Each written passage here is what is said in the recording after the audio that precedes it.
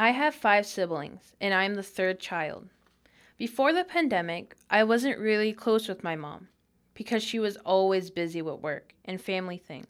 I was also busy with school and teen court. However, the pandemic brought my mom and I closer. During the pandemic, we did things we never done before, like talk about girl stuff, go shopping, and cook dinner together. There was a day in the kitchen when my mom said she would teach me how to make her homemade hamburgers. I smiled, with my eyes wide open, as she listed all the spices and ingredients. The kitchen was a storm, but I did learn how to cut up onions. Of course, I cried a little bit. The garlic salt and the other spices filled our 2-story house as we relaxed and became truly present in the moment. We talked about my grandmother and how my mom would always go to her for help or when she needed something, like how I am now.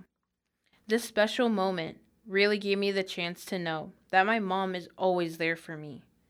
After cooking, my family tried it and enjoyed it.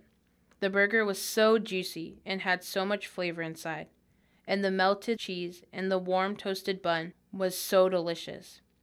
We were eating our dinner at our dining table in the kitchen, and after that we cleaned up and went to the living room and watched some TV all together. Although there are many negativities to the current pandemic, I am thankful to have learned how to cook dinner for my family, get closer with my mom, and learn about my family history.